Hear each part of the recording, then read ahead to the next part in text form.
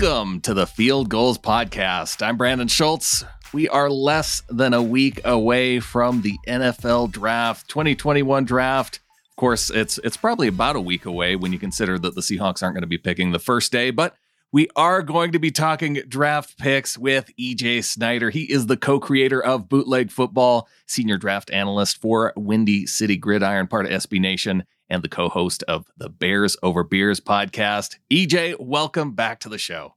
Brandon, thanks for having me. This is an awesome time, and yeah, it's crunch time, clock's ticking, but always love coming on, talking about Hawks draft picks. Yeah, we talked cornerbacks the last time we had you on. If you go back a few months right after the Senior Bowl, it was the last time that we focused on offense, and it was after the Senior Bowl. But, we mainly talked about, especially on the offensive line, we talked about guard and center. But now that the Seahawks have picked up Gabe Jackson, they re-signed the center from last season. I think center could still be a need. But based on what I'm hearing about this offensive tackle class, this is where I want to start first. I'm interested in knowing what your thoughts are on this class as a whole.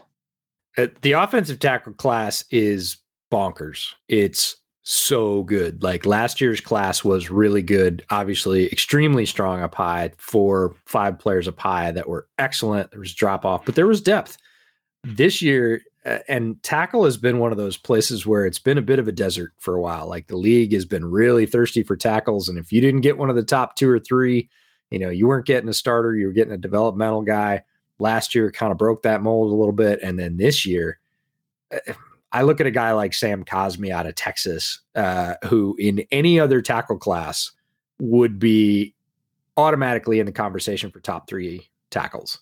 And Sam Cosmi is going to go like 6th this year or 7th. I've seen him mocked in like the middle of the second round. Yeah, for sure. This is a guy that's 317 pounds, tackle for Texas, incredible athlete. Not that Texas has any trouble recruiting top level athletes. 317 pounder ran a 4.78 40. And his technique needs some work, but as an athlete, he is amazing. And he wins just with athletic skill, even against some very good edge rushers. But a lot of offensive line coaches are looking at this guy going, oh yeah, give me that. I can work with that. He wins now. He's a tremendous athlete. If I clean him up, he's going to be, he's got all pro potential. It's crazy. And that guy's going to go 5th or 6th. It's insane. So many good tackles in this class. And then the sneaky part about that is everybody focuses on the tackles, and the interior offensive line class, the centers and the guards are really good. And there's a ton of them as well. So anywhere you want to pick up strength on your offensive line, this is the draft to do it. Well, it's been one of the focuses of the offseason for Seattle, especially with the way things kicked off with Russell Wilson. And tackle, it makes a lot of sense to me, EJ, because Dwayne Brown, he's 36, and gosh, he's played more games than Walter Jones did at left tackle. On the right side, you have Brandon Shell, but he's only under contract for 1 more year. So could they find a guy who, especially with having a pick in the second round, 56 overall, I think, is there going to be a guy that they can hang out there for, fall to them, or maybe even trade back from? Because with only 3 picks, I just have a hard time seeing them stay put with the second round pick, because that's going to give them the most ammunition moving back from to try and collect some picks later on. Yeah, for sure. I think you and I both are in that boat. I would be stunned if the Hawks made 3 picks in this draft. Like, if that's all the picks they made, I would be flabbergasted. That just doesn't seem the John Schneider MO. And again, the ammunition is going to come from moving back in those higher picks. And with depth, if they have guys they like, I could see them doing it. And there are guys down the board that maybe, like you said, aren't necessarily going to start this year. Could be the swing tackle this year. And then, you're moving on from Dwayne Brown, Brandon Shell, they decide to resign him, give him a pay cut, like whatever. You don't know. And you're looking at an open tackle slate. And it's not that much different than the team I root for, the Bears. They have Charles Leno at left. They let Bobby Massey go at right.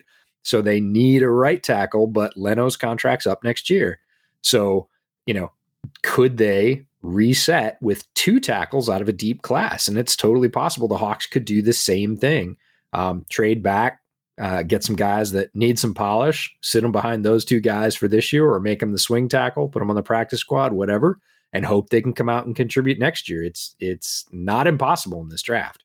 Well, let me throw 3 other names at you that I think they fall behind Cosme, but might be in that similar type of range. And that's Dante Smith of ECU, Walker Little, and Spencer Brown.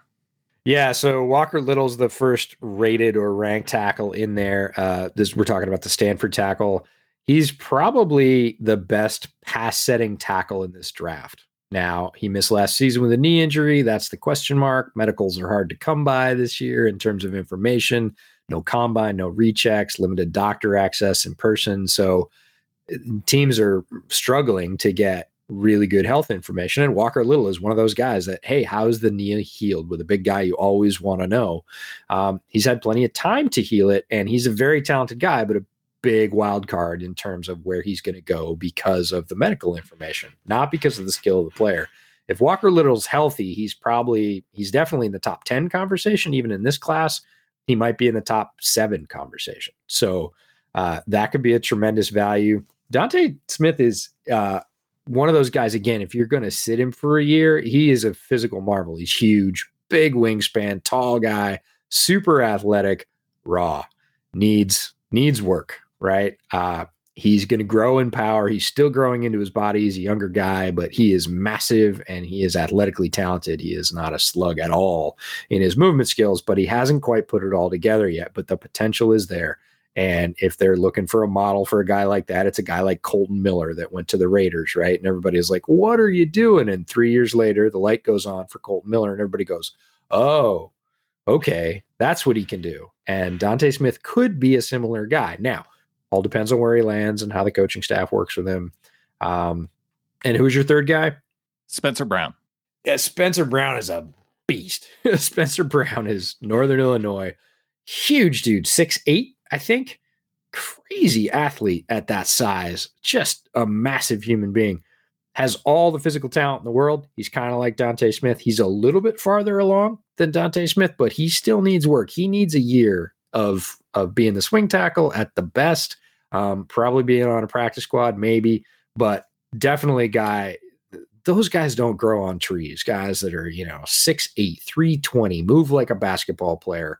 He hasn't quite figured it all out yet in terms of depth of pass set and where to put his hands, in terms of like accuracy of hand placement. But you're looking at a guy with long arms, tons of power up top, great movement skills. He just doesn't really quite know where to move yet. So I'd say those two guys are in that class where they really need some polish, but they're crazy athletes. Walker Little, really good tackle. It's just a question of the knee. And if they get him for any kind of value, especially after trading back, that could be a really good get for the Seahawks. Well, another guy, and maybe this transitions us more to inside, but I am curious to know with Brady Christensen, do you see him as a guy who can continue to play tackle at the NFL level, or do you see him moving inside? I love Brady Christensen at tackle. I think if your team plays outside zone at all, and most teams do, there are very few pure schemes where you're only outside zone. You don't play any inside zone or gap power. Everybody seems to sprinkle in a bunch of the concepts. But if your team is primarily outside zone, Brady Christensen is a match made in heaven for your team. He is a tremendous run blocker. We're talking about the BYU tackle. This is Zach Wilson's tackle. I think he's going to be a really good value. He's slowly been climbing up. He was kind of like top of the fourth when the draft season started. Well, because I thought there was some concern with maybe his arm length of not being able to play. There is. Yeah. Let's be honest. Not every team sees this the same way. Different teams will look at Brady Christensen, and some of them will be like, he's a guard, and other ones were like, he played pretty well in space as a tackle. Like, he can go out and hit a target in outside zone better than just about anybody, and he's tough as nails. Like, we're going to give him a shot at tackle. And I think he can play tackle. I really like his value there. He's one of sort of two guys sort of deeper down the board, not that deep anymore because both of them have been sort of slowly rising, that I think are really underrated tackle talents. He's one, and then Stone Forsythe, the Florida tackle, is the other one, who has no problem with arm length and is just one of those guys when you watch, this is Kyle Trask's left tackle. Stone Forsythe is a starter in the NFL. Like, he's a starter, and somebody's going to pick him up. And originally he was in the 200s, certainly climbed right through the 150s. I think he probably goes in the 130s, 130s, 115, maybe even as high as 120 if there's a big run on tackles. Stone Forsythe is a guy that I think teams probably have a much higher opinion of than the average sort of casual draft fan. Well, one place we haven't talked about center, and I am curious to see if this is where the Seahawks go, because yeah, they kind of addressed it by bringing back Ethan Posick for next season. They pay him $3 million, but it leaves them with some room, I think, to address the spot in the draft. And I don't know if they would go here early or maybe wait until the neighborhood of that 4th round pick, but with kind of that in mind, kind of late 2nd round to 4th round, what are some of the centers you could see going in that range? A bunch of them, actually. There's a couple centers that'll probably go high. That's not probably where the Seahawks are going to concentrate their pick if they stay or even if they trade back a little bit. But there's a really good group of centers that's sort of tucked in here, like I said, in the interior offensive line class. Probably start with a guy I really like David Moore from Grambling State. A tremendously powerful guy, had a great Senior Bowl, definitely sort of popped onto some people's radar after that performance. Josh Myers from Ohio State. I've seen him in the low 120s. I've also seen him in the 170s. So I think he's quite talented, better run blocker than pass blocker, but played on that would fit the Seahawks MO. Yep. Plays on a very good OSU line. The guard right beside him, Wyatt Davis, is going to get drafted higher than he is. OSU always has some very talented linemen, but he's good in his own right. I was actually watching him versus Indiana last night. So rewatching some Justin Fields, and there's definitely some plays where Myers catches your eye. Who else is in there? How about Kendrick Green? Kendrick Green from Illinois is really fun. Now, some people are purely guard on him. I think he can absolutely play center. He's big for a center. He's taller than most centers, but he's got a wrestling background. And if you say center and wrestling background, I'm in. That's Justin Britt. That was it's a lot of centers. Although he started out as a tackle, but eventually worked his way to center. Right. Found his home. There's a lot of centers, and quite frankly, a lot of offensive linemen in general, especially guards and centers, who have a wrestling background, and it has to do a lot with hand placement, grip strength, and leverage. And that's wrestling. And those characteristics translate very well. So, Trey Hill from Georgia is a beast. He is a really strong dude. I'm not so sure that he's the guy you want moving to the 2nd level or trying to, lead on the sweep around the end. But in terms of staying in the middle, blowing people out of a hole, controlling the center and pass pro, driving big defensive tackles into the other guards, very solid dude. And there's some fun guys later on down. Drake Jackson is a guy from Kentucky who is a bit undersized, and I don't know that really fits the Hawks mold. They like their guys a little bit bigger there, but yeah, we flirted with Joey Hunt for a little while, and he was very undersized for center. But yeah, Drake is one of those guys that you kind of look at him, you look at his size, and you go, forget it. And then you remember that Kentucky's in the SEC. Yeah, and he gave up 4 sacks in 4 years. Playing in Kentucky against all those defensive tackles that, are 1st round picks coming out of Alabama. And you go, yeah, he can handle himself. Maybe the size isn't such a big deal. I should go back and watch him again. And again, there's guys, that guy, Drake, I've seen him climbing up a little bit, but he's going to be a 4th round player, maybe a 5th round player. There's a lot of guys sprinkled throughout this class that have the potential. And the other one is out of Stanford, Walker Little center. Drew Dahlman is a guy that I see getting some really sort of late process love. We had Brandon Thorne on the show a couple of weeks ago, and about a week after that, he pinged me and said, dude, Drew Dahlman can start. And I was like, this year or next year? He was like, I think he can start this year. And whatever Brandon says about offensive line, you can take to the bank. Whatever I say about offensive line is definitely secondary to that, because that's his life and he's extremely good at it. But I went back and watched Drew Dahlman, and I was like, all right, I can see it. I hadn't picked it up in my first pass, but Brandon's much more technical with what I love listening to him about offensive line because of all the detail he picks up. And Dahlman's in there too. And I've seen Dahlman kind of, again, I think the league is higher on Dahlman than certainly the average draft fan. Average draft fan might pick him at, 220, maybe he's an undrafted free agent. I think Dahlman goes solidly in the middle rounds and is off the board because he's a talented player. Well, we have a few more areas on offense to hit on, but you brought up that episode with Brandon Thorn. If people really want a deep dive on offensive linemen, go back and check out that episode of Bootleg Football. As we continue on offense, we still have tight end, wide receiver, and running back. We'll hit on all those coming up next.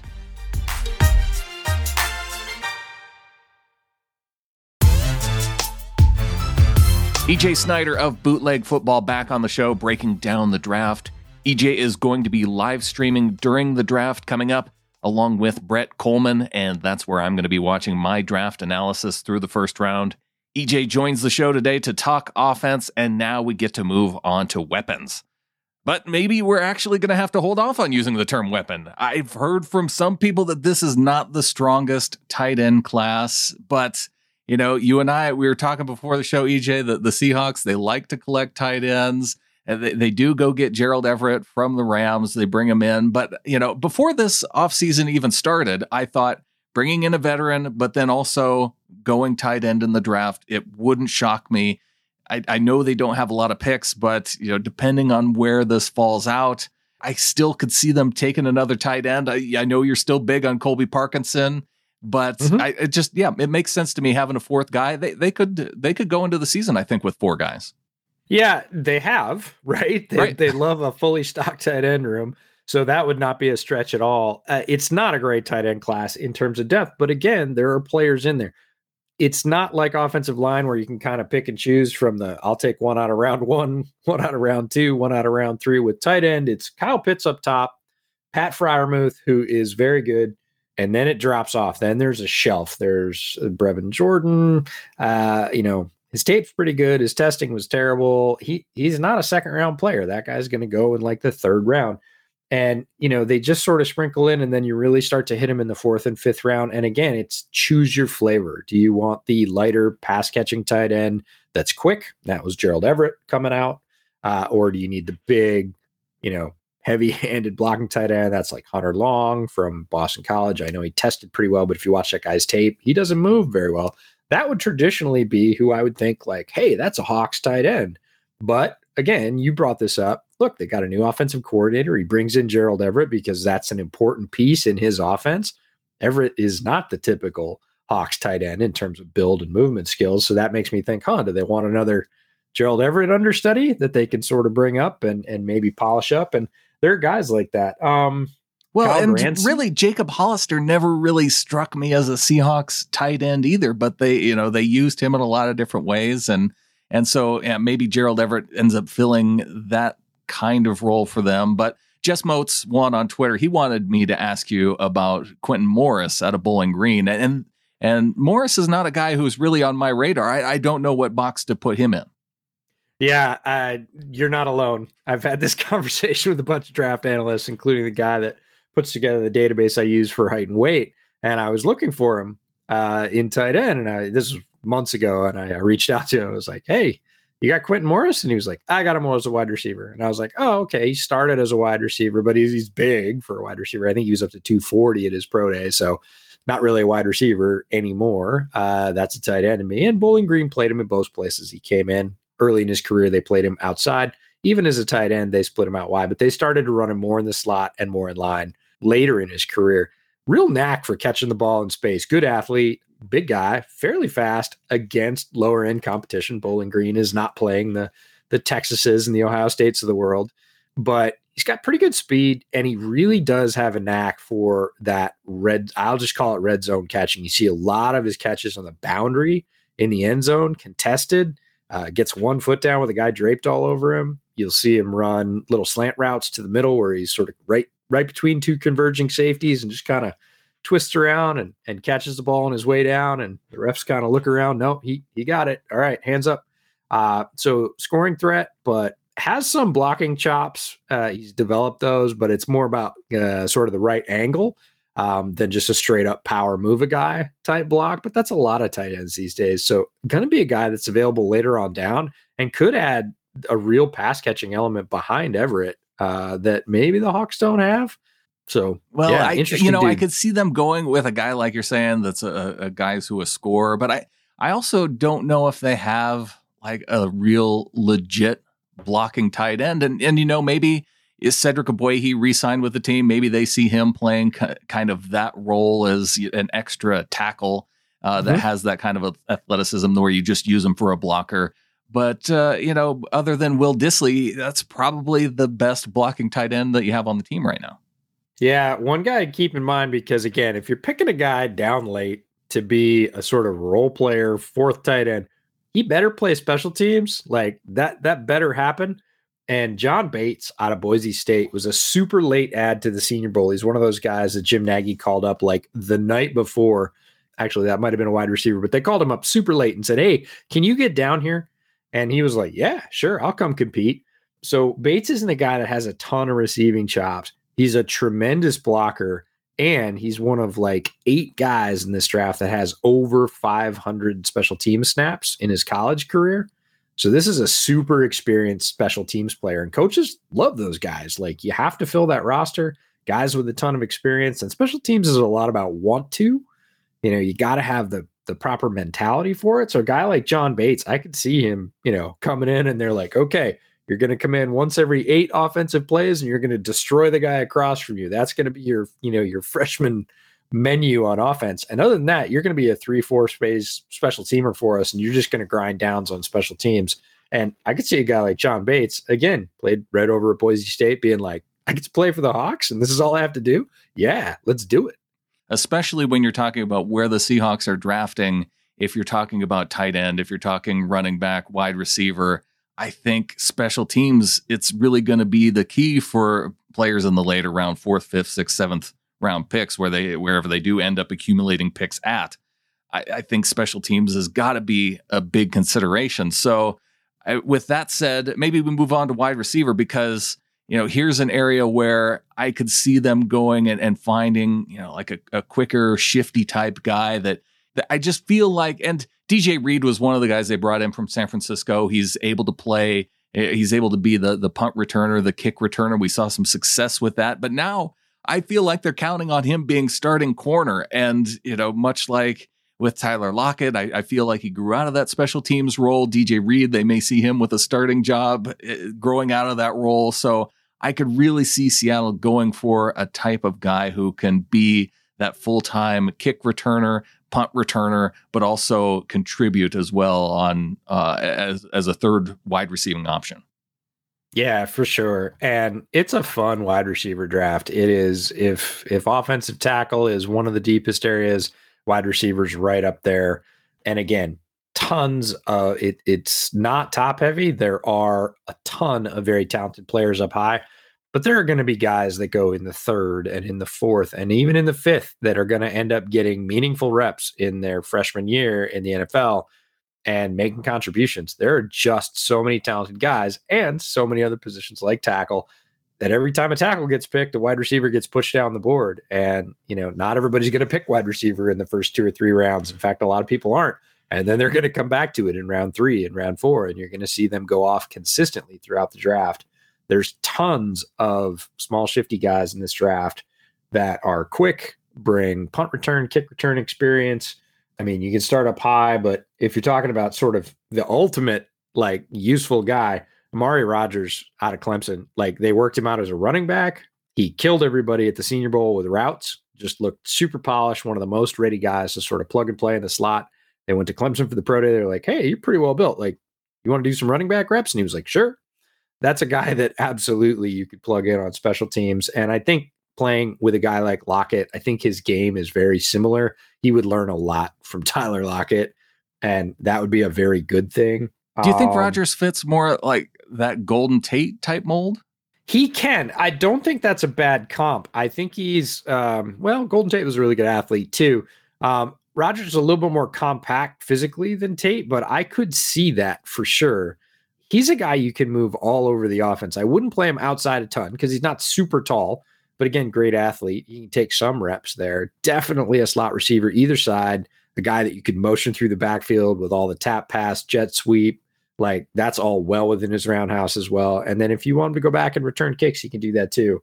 So a lot of other little fast guys. Jalen Darden from North Texas is a load of fun. Much smaller, Much faster player, very shifty, just incredibly good at moving in space. I've got a couple of still shots that I have on my desktop of guys surrounding him at the 10, and you send him to people and you're like, so what do you think happened on that play? And they're like, oh, he got creamed. And you're like, no, he scored and he didn't get touched. And there was 2 in the same game, like 2 quarters apart, where it was like, no way, he can't. And he did it both times, and neither time did he get touched. So Jalen Darden is going to go pretty high. I think people have come around to that, but he's also tremendous in the return game. Really, even for a North Texas guy, he makes his way up the board, huh? The NFL will find you. Yeah. It does not matter where you play. We've seen guys drafted from William and Mary, right? It doesn't matter wherever you go. And a lot of these guys, especially with the new transfer rules, so many of these guys, the first 3 or 4 tight ends I did, all had 2 schools, and one of them had 3.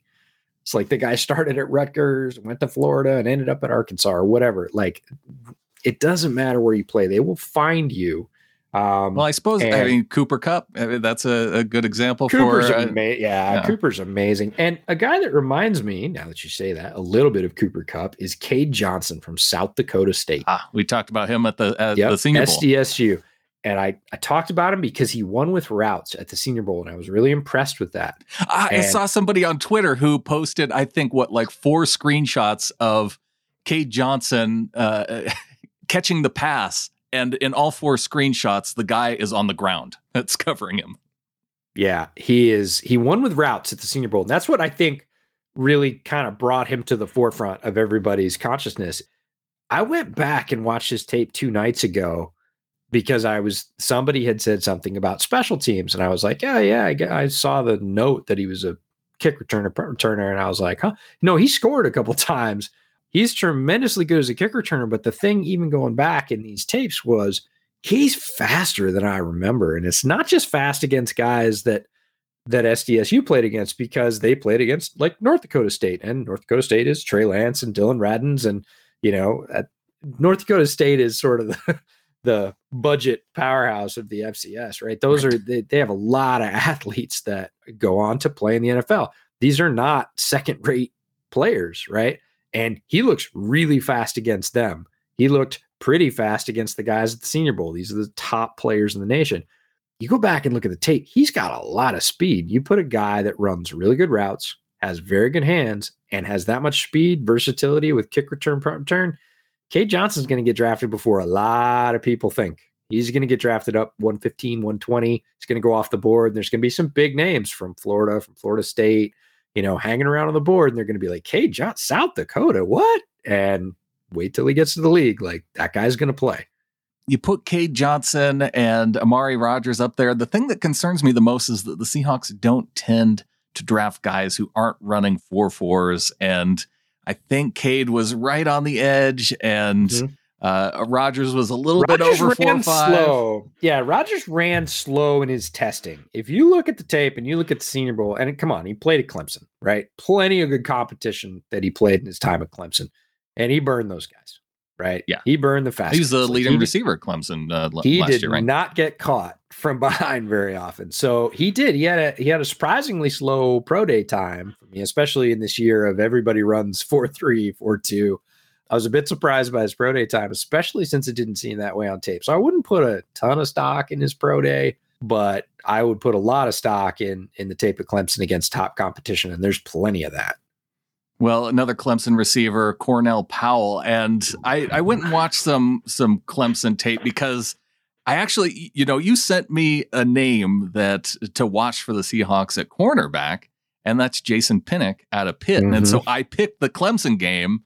And it was interesting because he was matched up a lot against Cornell Powell primarily. And man, he locked him up pretty good. But it also, I kind of like Powell because the catches that Powell did make against Pinnock, they were like these crazy catches that you shouldn't even make. Powell you hit on two of my favorites for different reasons, but I love Powell. Like, I legit love Powell. I'll be doing mock drafts, and I'll see Powell at like whatever site I'm on. We'll have him at like 185 or 204, and I'm like, well, I'll just wait. right? I'll wait for a wide receiver. I'll pick something else because Cornell Powell's down there and I'm going to go get him. And he's just tremendously underrated. Him and Josh Palmer from Tennessee are two guys that are really, really good wide receivers. Again, this class is so deep. They're not being talked about in the top 10. They could very well come in and produce at that level. And then Pinnock is he's a crazy athlete with length. He's still figuring out technique, but you see him recover and you're like, what? Again, he shouldn't have been able to get back to that ball. And he gets back and breaks it up. And you're like, again, there's a lot of secondary coaches out there that are like, I could work with that. He's got a tremendous athletic profile. He's a little skinny. He's got great length. And even with not great technique, he's still winning.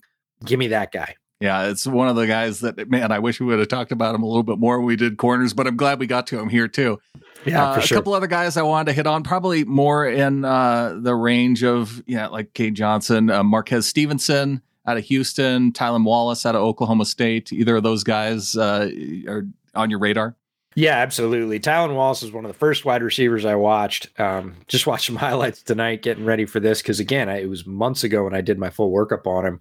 Right before the Senior Bowl, actually. And I was like, okay, I should go back and sort of refresh my memory about Tylan Wallace. He's faster than I thought. He's really tough, runs great routes, good hands. He's the master of the contested catch. He is not at all afraid of contact and usually comes away with the ball. If you throw a ball at him, it's not 50-50. It's more like 70-30 his. But if he breaks open, he's one of those guys that has, we'll call it long speed, right? Might not be the quickest, might not be the fastest over 10 yards or 20. But if you let him open it up, he's running away from Oklahoma corners, Baylor corners, Texas corners, plenty of good athletes. So I like Tylan Wallace a lot. Very solidly built as well. Well, and when you say contested catch guy and you talk about his build too, it makes me think of David Moore, who left to go to Carolina here. And could they see him as, fitting into that type of role for the Seahawks? Absolutely. And I'm a David Moore stan. I appreciate his game a lot. A lot of people kind of were like, well, it's this guy and that guy. And then Moore, I was like, have you watched David Moore? He's really productive and he makes the most of his opportunities.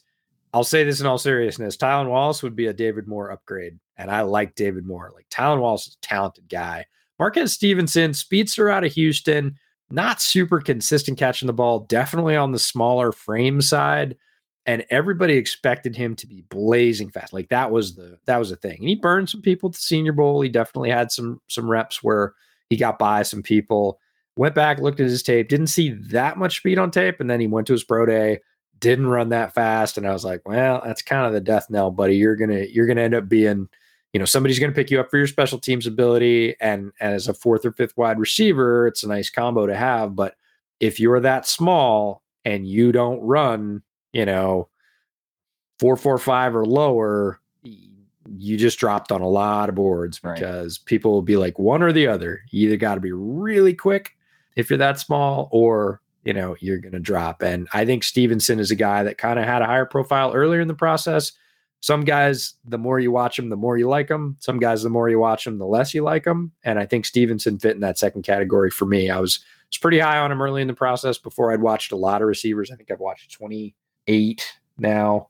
The more I watched, the more I thought, and the more I tried to rank them, which is a near impossible exercise this year. It's tough, especially at the bottom, because there's just so many different kinds. I kept, his name would come up and I was like, is he better than Mark, or is Stevenson better than this guy? I was like, no. Well, even going back to Jaelon Darden, because I feel like that's a little bit of a criticism of him too, is that he has those quickness numbers, but then, 4.46 for a guy who's 174, I think there is that expectation of he should be in the lower side of the 4.4s. Yeah, I wouldn't lean too heavily in testing. I really use testing as a sort of a knockout thing, right? If there's a certain threshold, tackles. If you have less than 33-inch arms, there are basically no tackles in the NFL being successful with less than 33-inch arms. So I'm just going to say, hey, you could be the one, but I better be damn sure. I go back to Ron Wolf in Green Bay, the GM there.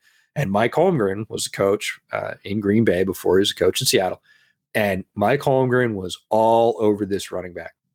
He wanted this running back in the draft. And Ron Wolf was talking to him. And he said, hold on. And it's back in the days of green bar printers, right? And Ron Wolf left. And he came back with a piece of green bar paper and he said, all right, here's all the guys under 5'9" that have ever made all pro. Yeah. Right. He gave him the list. Barry Sanders. And he was like, huh. So he's like, is this guy Barry Sanders? Yeah. Are you that sure? Holmgren was like, I guess Work Done was never all pro, was he? Yeah. He's like, I don't know. Or it might not have been all pros. Maybe Super Bowl and all pro. Well, it wasn't Super Bowl if it was Barry Sanders, but he came back and said, look, again, if you're going to be outside the threshold, you better be damn sure it's like Hall of Fame level. And so there's threshold testing, and I'll definitely throw folks out that really miss on numbers. Edge rushers who are over like 7'3" in the shuttle, like there's nobody in the NFL that's successful at edge rusher with that number. Nobody. So again, it's like, are you really sure? Are you that sure that he's that good? This guy you're talking about in the 4th or 5th round? Or is he going to get to the bigger, faster, stronger NFL and struggle because there are certain thresholds? So if somebody's terrible on their pro day, like all-time bad, like top 10% or lowest 10% all-time bad, or they're under 1 in the relative athletic score, I'm gonna have a pause with that. I'm gonna say, was he sick? Was he hurt? Did he have a terrible day? Or is this just a guy that, did he slip running the 3-cone DK Metcalf? Yeah, and that happens, right? So I'm gonna try and take that into account. But if that's not the case, I'm gonna be really wary about spending a pick on that guy. Up high, down low, sure, roll the dice, see if you're wrong. But 3rd, 4th round, still a valuable pick, still a lot of good players on the board, and you're looking at a guy with a really low relative athletic score or a threshold score for his position that's just awful.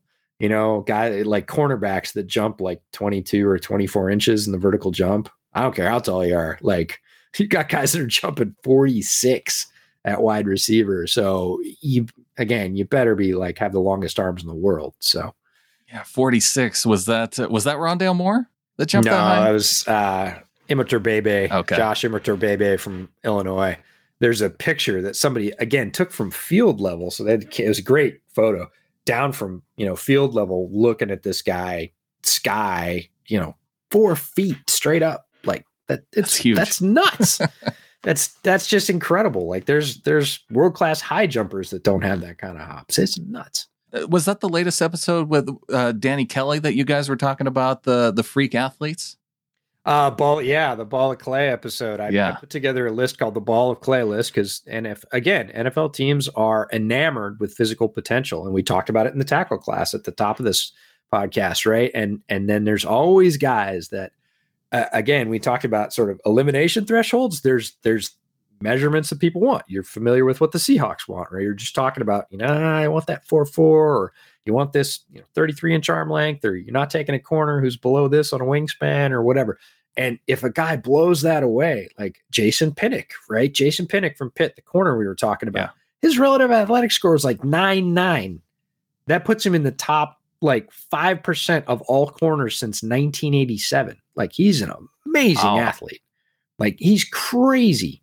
And you just sort of go, hey, he's fairly long. He's a tremendous athlete. Can we figure this out? And then you go to the tape and he's not bad, right? He's actually decent. And you're like, that was Brett and I were watching him together. We were watching the Notre Dame Pitt game because we were watching the Notre Dame offensive line against the Pitt edge rushers, who are both going in this draft. And then Pitt has both safeties in this draft. And then Pinnock. And we'd kind of forgotten about Pinnock. We were watching all these other guys. And a guy made a play on the goal line. We were like, that guy looks pretty long. Like, he's a little skinny. Who is that? So you pull up the roster and you're like, that's Jason Pinnock. That's the guy we were talking about on Balls of Clay list. So Balls of Clay is just guys who are down the board. Again, if you're a 9.9 and you're Jamar Chase, right? That's not a Ball of Clay. That's a finished product. He's going to come in, start day one, contribute. It's going to be amazing. But if you're Jason Pinnock that nobody's talking about, and you're going to go maybe as a sort of fringe 6th or 7th rounder just so somebody can take a chance, or you're Dante Smith at tackle and you just happen to have all the gifts and you haven't quite figured it out yet, somebody's going to take a chance on you. And there's guys like that at every position. So I put this list together. I actually just started with one position, and then I was like, man, there's this guy and this guy and this guy. So I put the list together for the whole position. We ended up making an episode out of it. It was fun. Oh man, we've gotten this far into it, EJ, and I know running back is one of your favorite positions to talk about, and we haven't hit it yet. That's all right. No, we can hit it. I do. I save my running backs every year for the end. I'm just going through them now. Everybody's like, wait, how can you be this deep in the process? Look, I've seen all the running backs at this point. I've watched all the defenses, I've watched all the offenses. Like, I've seen them, but I'm not concentrating on them. This is when I go back and this is pure running back porn. You just watch the running backs, and I really enjoy it. It's the carrot on the stick at the end that gets me through all the tape work. So I've just started to dive in over the last, I think I started 3 days ago. And I'm watching a couple a night, and I'll have them done by the draft. And it's fun for me. It's a coast. I like it. Well, with that idea of Shane Waldron coming in and being the offensive coordinator, I'm curious, if you see some of these backs as a guy who, because I know they're bringing back Chris Carson. We know the type of running back that Pete Carroll wants, but we don't. I guess we have a kind of idea what type of running back that the Rams have liked historically, because they haven't picked up a lot of small guys. So no. I'm curious, where else can they go? We know Giovanni Bernard was on the Seahawks radar. Apparently, he ends up going to sign with the Bucs. So maybe they could get a pass catching running back to go to be complementary with the group of players that they have. I don't really have a sense of if they're even going to take it back, but they generally do. Yeah, it feels like they probably refill the coffers here because, again, running back has been devalued in terms of draft capital.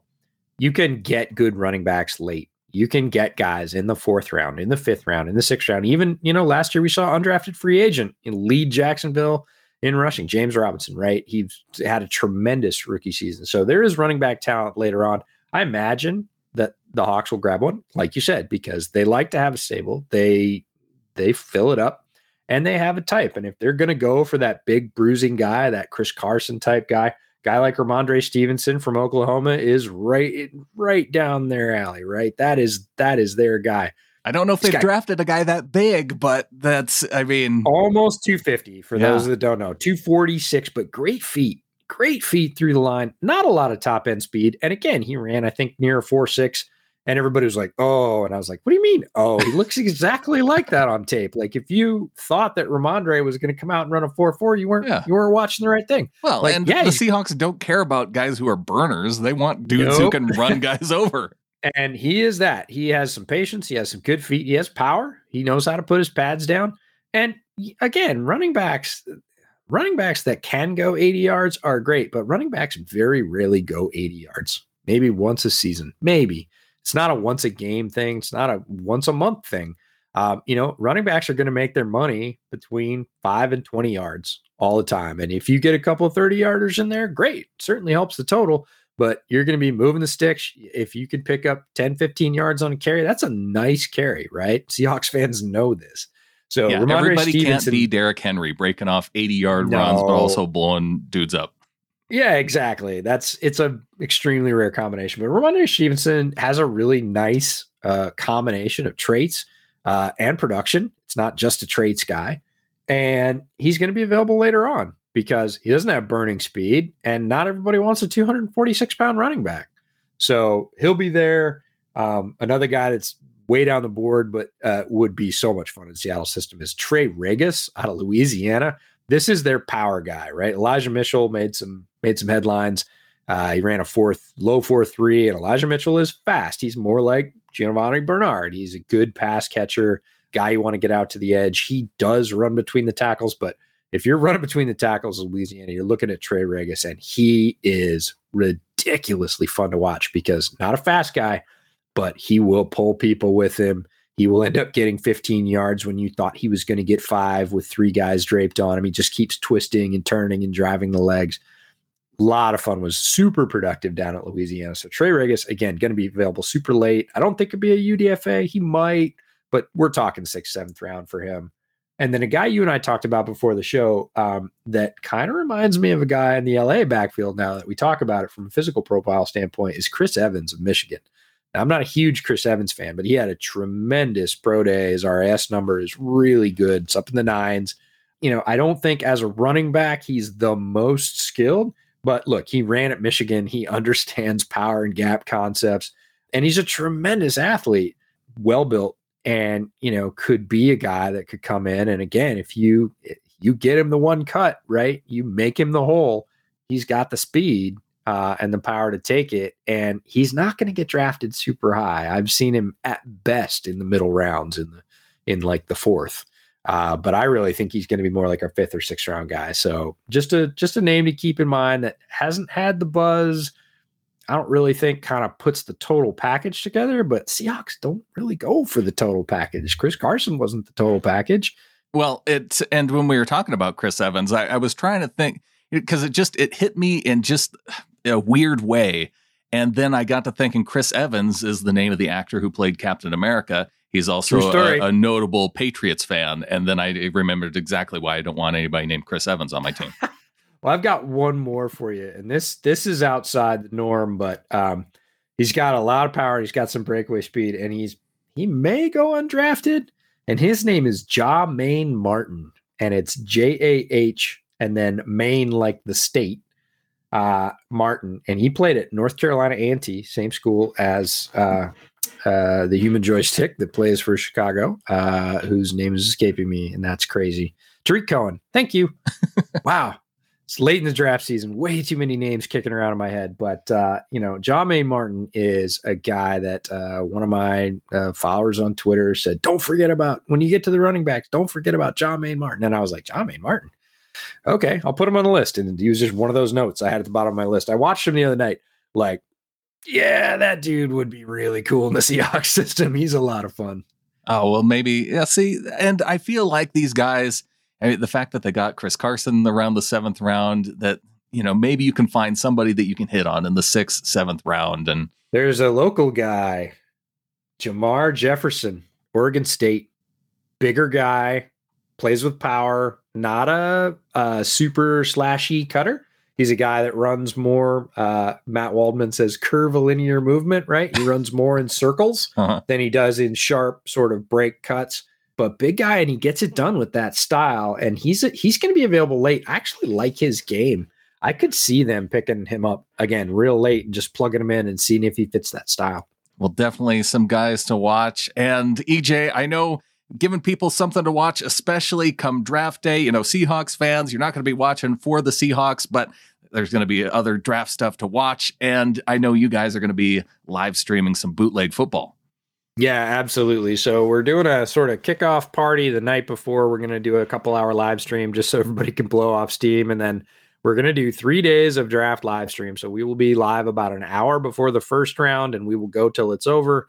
Same thing the second day, probably maybe half hour before the day 2 starts. We will go until it's over.